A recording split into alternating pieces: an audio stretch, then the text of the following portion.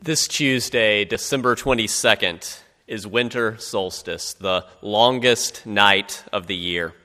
On solstice here in the Mid-Atlantic, we'll have more than 14 hours of darkness and only 9 hours, 26 minutes of daylight. And although I'll confess that I love those long, hot summer days when we have close to 15 hours of daylight, John, I can see shaking his head, he loves the winter. I am coming to see the long nights of winter as an expanded opportunity to appreciate and experience the importance of darkness and of night. Can you remember as a child looking up at a starry sky and the grandeur and feeling how small we humans are in the grand scheme of things? Looking up into the night sky with the power of modern science, we know that most current estimates guess that there are somewhere between 100 to 200 billion galaxies in the universe, each of which has hundreds of billions of stars.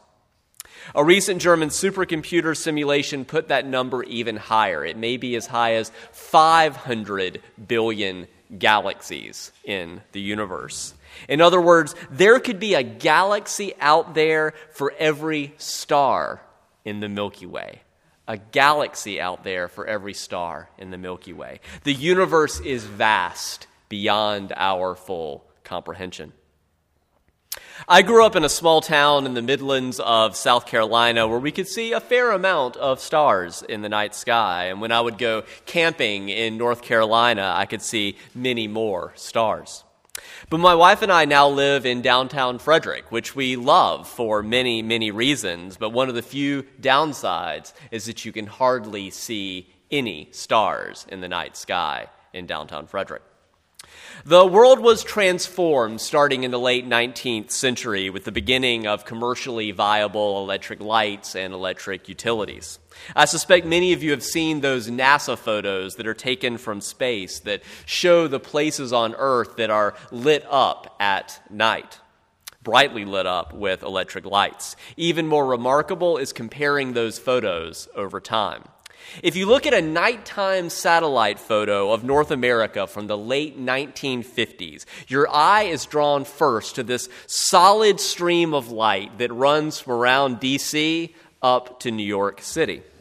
There's also a large patch of light in the Northwest, that's in the Midwest, centered around Chicago, and there are small swatches of light throughout the South, which become just flecks of light as you move west, with the exception of perhaps like the Bay Area. But east of the Mississippi in the late 1950s, there remained huge areas of dark at night in this country. But by the mid-1970s, the entire eastern half of the United States, beyond the Mississippi, in the entire eastern half of the U.S., is almost completely bright at night when a photo is taken from space. The western half, though, remains comparatively dark, but compared to the photo of the West from 15 years earlier, those islands of light that were flecks in the West, they are slowly growing. Fast forward to the end of the 20th century, and the eastern half of the U.S. is even more solidly and brightly lit. In the West, there are quite a few large patches of light around big cities, and those islands of light in the West that used to be just flecks, they are increasingly bright and increasingly close together, such that it becomes difficult in the West by the late 20th century to see any significant areas of dark in the western half of this country. By 2025, a mere decade from now, it is estimated that from space, one will see almost the entire continental United States illuminated at night, with the exception of a few small pools of darkness in the West. The upshot is that already 2/3 of Americans and Europeans no longer experience real night, and nearly all of us live in areas considered polluted by light. To quantify that claim, there's a 9-level unit of measurement called the Bortle scale for describing the relative differences between the brightness of the night sky in different areas due to light pollution. So when scientists tell us that 2/3 of Americans and Europeans no longer experience real night, what they mean is that if most of us go outside here in Frederick and look up in the night sky, we see a Class 9 sky, an inner city sky, or maybe a Class 7 suburban urban transition sky, or at most maybe a Class 5 suburban sky. But that only gets you halfway down the scale to real dark. Because of the changes in our landscape, which have become increasingly electronically lit since the late 19th century, most Americans and Europeans, especially the youngest among us, have rarely or never experienced a night dark enough to register a 3, a rural sky where only some indication of light pollution can be seen on the horizon, or a 2, a truly dark sight. As for Bortle's Class 1, which he describes as a sky so dark that the Milky Way casts obvious diffuse shadows on the ground. Many question if that such darkness even still exists in the lower 48 states. A level of darkness that for most of human history was common, but for the modern Western world has become unreal. Consider that from the observatory of the Empire State Building, we now see 1% of the stars that a 700s-era Manhattanite would have seen. 1%. As our UU forebear Henry David Thoreau wrote in his journal in 1856, "Is it not a maimed and imperfect nature that I am conversant with? Primitive nature is what most interests me. I take infinite pains to know all the phenomena of spring, thinking that I have here the entire poem. And then to my chagrin, I learn that it is but an imperfect copy that I possess and have read, that my ancestors have torn out many of the first leaves and the grandest passages and mutilated it in many places. I should not like to think that some demigod has come before me and picked out some of the best stars. I wish to know an entire heaven and an entire earth." The book that raised my awareness, particularly around the masking of stars in our night sky, is Paul Bogard's The End of Night, Searching for Natural Darkness in an Age of Artificial Light. Now, sometimes I share with you insights that I've found from books, and I'm like, you may not actually want to read this book. It's pretty terrible, but it has some good things to say. Bogard's book is excellent. It's accessible. It's fascinating and goes into way more detail than I can share here. It's structured around the Bortle scale. So he starts. The chapters go 9, 8, 7, 6, 5, 4, 3, 2, 1. So he starts with exploring Paris and New York and Las Vegas and the stars there, and then he goes down the Bortle scale. And it's really quite a fascinating, well-done book. I'll say, though, that there are, of course, many wonderful advantages that have come with electric light, the ability to work and play at night, as well as expanded safety and security. But as John spoke some about, we've taken all of that way too far. Bogard's book made me consider the consequences of light robbing us of the fullness of the night sky. He introduced me to terms such as light trespass, which he means unregulated, unshielded lights creating unnecessary glare. This is particularly problematic for seniors in our society who have aged eyes, who the glare particularly bothers. And that's cut a lot more and would be a lot safer if we had shielded lights that were directed. So we'd have safer driving, safer pedestrians, a lot less wasted energy if light is actually directed where it's supposed to go. So in an age of climate change, save energy. And a lot of lights would then not shine into the sky, dimming the view of the stars. So as much as I love downtown Frederick, when I walk around downtown Frederick at night, my attention is rarely drawn to the sky except maybe to the moon. If I do look up, there are very few stars visible except even on a clear night.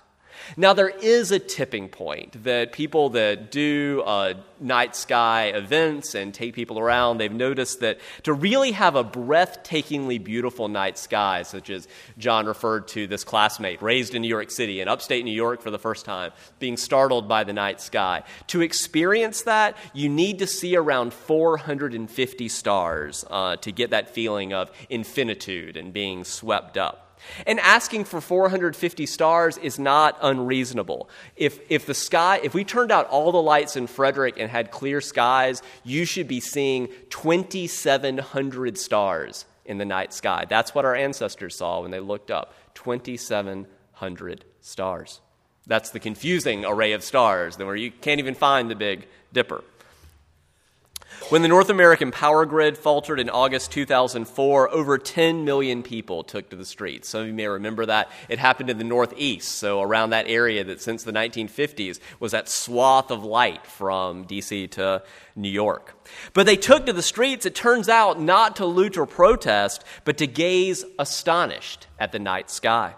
For a few summer evenings, a postmodern population knew real, quiet, and true darkness. Reporters in Canada and the United States, seeking tales of horror and hardship, heard instead about the glories of the firmament, which many had never seen. There's even a technical term for this effect. When the horizon disappears and you feel like you're falling into the stars, it's called celestial vaulting. The last time I remember really viscerally being taken and grabbed by celestial vaulting was about a decade ago. I was on a 5-day backpacking trip to the Bridger Wilderness in Wyoming. We had hiked 2 days in, and then we had gone to the top of a mountain, and it turned out we spent the night there. We hadn't planned to, but we had come to the north face of the mountain was on the other side, and we got to the top and looked over the mountain, and it was complete snow. So this is why you talk to the ranger and check in at the station before hiking 2 days into the wilderness. That's another sermon and life lesson.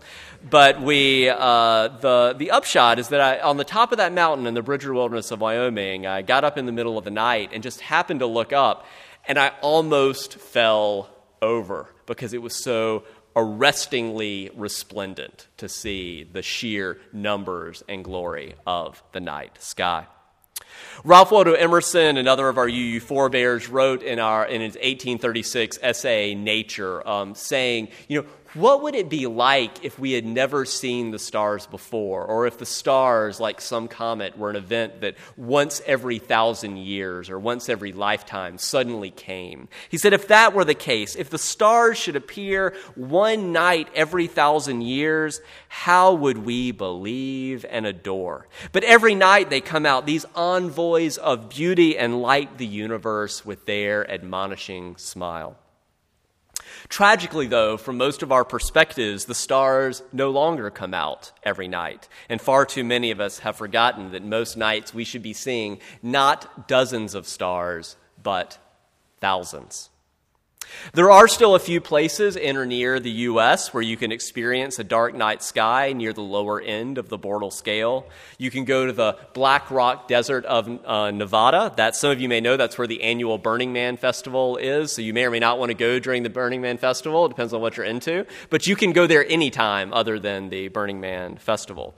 Mont Megantic National Park in southern Quebec, which has been designated a dark sky reserve by the International Dark Sky Association. Death Valley National Park, which is partially in both California and Nevada. Natural Bridges National Monument, Capitol Reef National Park, Bryce Canyon National Park, all of those are in southern Utah. Closer to home, Cherry Springs State Park in Pennsylvania. That's about a little over 4 hours from here, is one of the best places in the eastern U.S. for stargazing. It's been designated a Gold Star site by the International Dark Sky Association. Other dark sky national parks include Big Bend, Bryce Canyon, the Grand Canyon, Chaco Canyon Cultural National Historical Park. Significantly, the National Park Service, now this wasn't the case until about 15 years ago. It really came way too late, but the National Park Service now includes darkness as one of the resources it is sworn to protect. We too can accept that challenge to reclaim and protect our local view of the stars and the importance of being able to be swept up and appreciate our place in the cosmic scheme of things. A famous negative example is Las Vegas. So Las Vegas has twice the amount of light pollution that would be the average of the case for its population size. In contrast, through dark sky ordinances, laws regulating the use of artificial light, places like Flagstaff, Arizona have actually achieved 25% lower light pollution than would usually be the case for a population their size. And it's been recognized as the world's first dark sky community, again, by the International Dark Sky Association. The IDA's program requires that a community inventory its existing lights, change those lights that are causing existing glare and sky glow, and promise that any new lights would conform to anti-light pollution standards. For a quick gauge of sky quality, next time you're outside at night, look up and see if you can locate the Little Dipper. If you can see all 4 stars in the cup of the Little Dipper, you have basically good dark skies. If you can only see 2 stars at the front of the cup, your skies are fair to poor. In most American and European cities, you can't see the Little Dipper at all.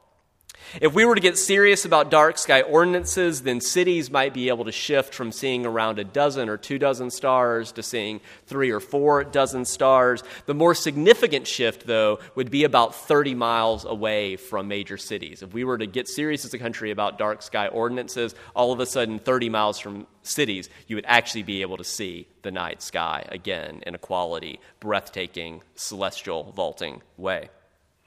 A motivation for cities who could say, what's in it for us? Well, part of what's in it is allowing your citizens to be able to drive 30 minutes instead of 4 hours or more to see dark skies. An additional benefit is saving money in cities. It is estimated that the European Union spends some 1.7 billion euros a year on wasted outdoor light that could be saved if they used shielded lighting and targeted lighting. In the U.S., that figure is similar. We waste about $2.2 billion on wasted light at night. Closest to home, I would love to see the Downtown Frederick Historical Society, which in my personal view has overly fetishized sometimes the architecture and the construction materials that were available at Frederick's founding. I would love to see them take a passion for preserving what the night sky looked like at Frederick's founding, and for us to be able to experience that. You can reflect on what progress toward reclaiming starry skies might look like in your local community. And for steps on creating change, just Google the International Dark Sky Association or go to darkskies.org. If I had more time, I would summarize the highlights of what I've said in previous sermons about this time of year on a winter solstice spirituality, a spirituality of winter. I'll certainly link to those sermons in the manuscript of this sermon on our website. But suffice it to say that the world we are creating for ourselves, that is increasingly lit by electric lights and by electric screens, 24 hours a day, 7 days a week, 365 days a year, it distances us. Those choices we're making of how we shape the lights at night in our society is distancing us from the rhythms of nature, daily and seasonally. An overabundance of light inhibits us from fully entering into the seasons of our lives in which we are called to practice what could be called a winter spirituality, practices of inwardness, simplicity, subtraction, darkness, silence, and letting go. May we increasingly relearn and reclaim the beauty and the wonder of the night sky that our ancestors knew. In that spirit, I will end for now with Wendell Berry's poem, To Know the Dark. Berry writes, "To go into the dark with a light is to know the light. To go into the dark with a light is to know the light. To know the dark, go without sight, and find that dark too blooms and sings and is traveled by dark feet and dark wings."